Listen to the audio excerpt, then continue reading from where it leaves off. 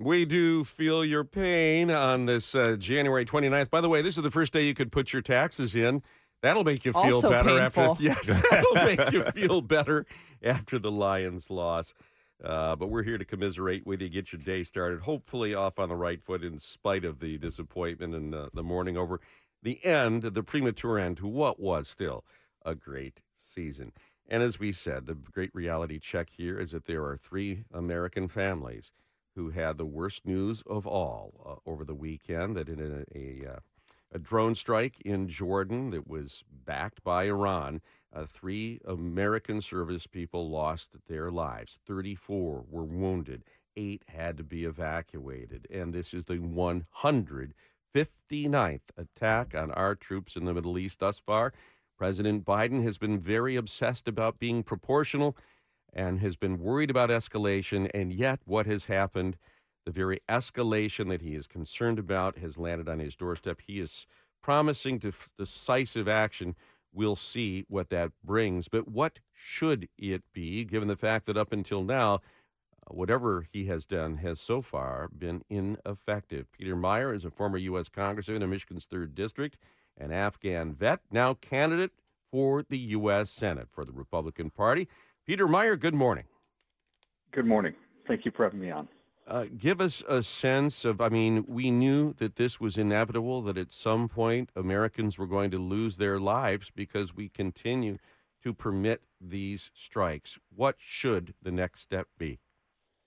Yeah, as you said, these over 150 strikes have occurred. Our response has been quite minimal. These strikes have been one-way kamikaze drones. They've been artillery, rockets.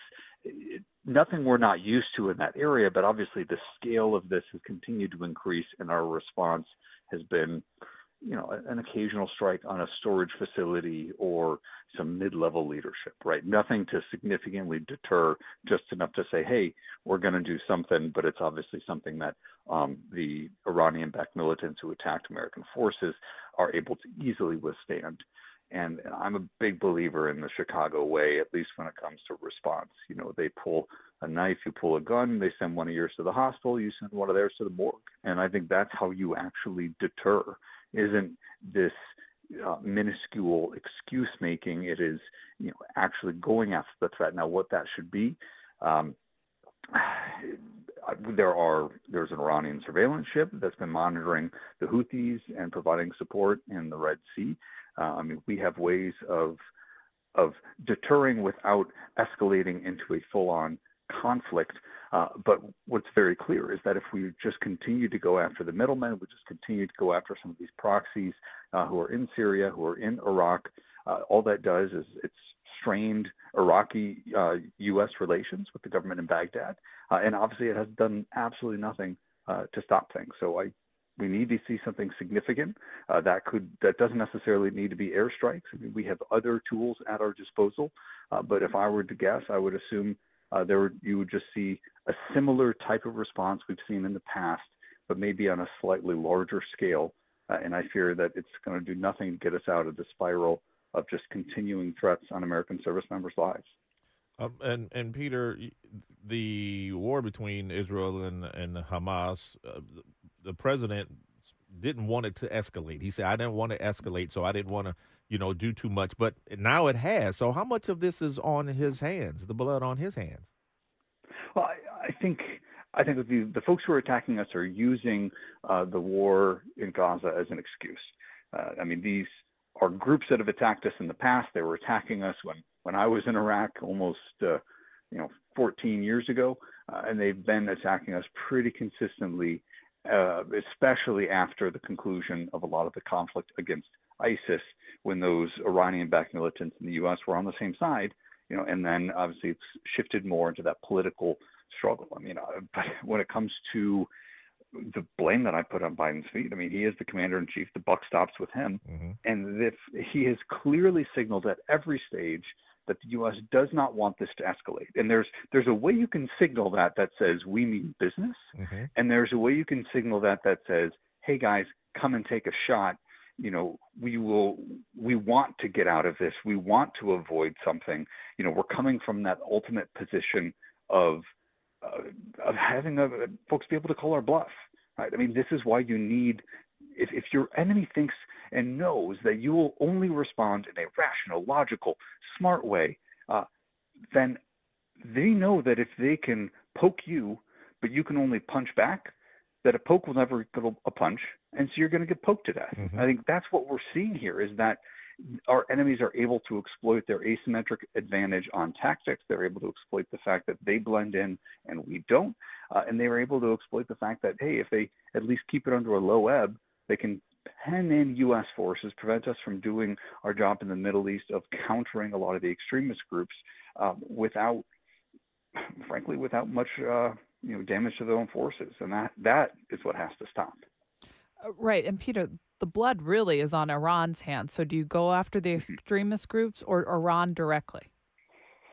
And that is the thorniest question. I mean, do you directly launch attacks on Iranian soil? The U.S. has been extremely hesitant to do that. Even Donald Trump, if you recall the strike on Qasem Soleimani, the leader of the Iranian Revolutionary Guard Corps, that was an aggressive move, but they didn't strike him in Iran. They waited until he was cocky enough to fly and make a big show of it through Baghdad, and that's when a Hellfire missile hit him. So I think that is going to be the ultimate question for this administration. I think when it comes to an escalation that could spiral out of control versus the type of escalation that says, knock this off, we are not afraid to do things you don't think we will do, that's a question I don't know we have the answer to right now.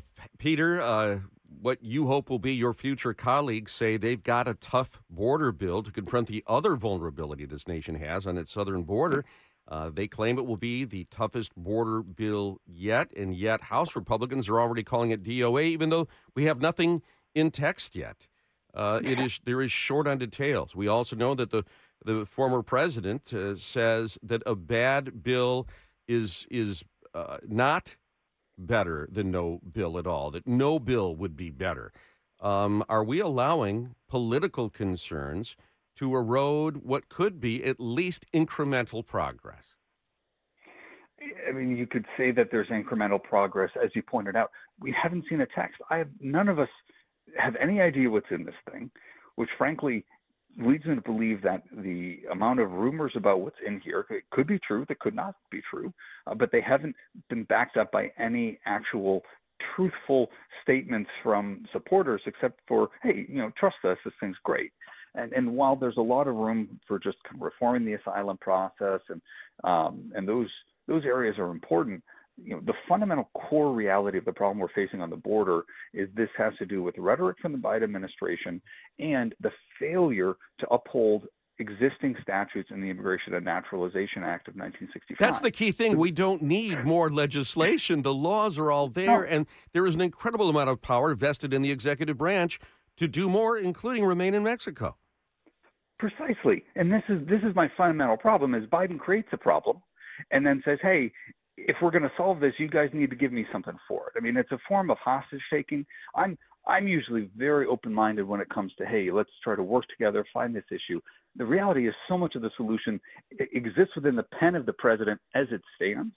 And the idea that there should be concessions for him to do his job and uphold the law, to me, is offensive. Peter Meijer, we always appreciate you coming in and sharing your insights with us. We know that your heart breaks for your military brothers and sisters that suffered 3 catastrophic losses over the weekend. Thank you. Worst loss of life since August 2021 at Abbey Gate in Kabul. It's a tragedy. Thank you all. It is indeed, and we'll hope for that decisive action that the president keeps promising. Thanks for your time. Thank you. Time for Eye on Engineering, brought to you by Tajan Automotive Technologies, the formula for better mobility. It's Tajan. A tire that can detect low air pressure and even detached wheels without sensors? That's the Sensing Core system that Sumitomo Rubber was showing off at the Consumer Electronics Show. David Johansson, Sumitomo's Vice President of Technology, said the system uses the company's knowledge of tire dynamics and takes advantage of electronic control units and controller area networks on the vehicle to crunch data. Conditions are sampled every 20 milliseconds, and the system can distinguish between tire wear and poor road conditions. Johansson said fleet managers would appreciate the system's ability to sense maintenance needs before that need becomes a roadside tow truck event. And though it's not a problem here, in countries that drive on the left, the system could help detect impending wheel detachment, a problem created by the crown of the road and braking forces. For SAE International, I'm Chris Klontz, and that's an eye on engineering.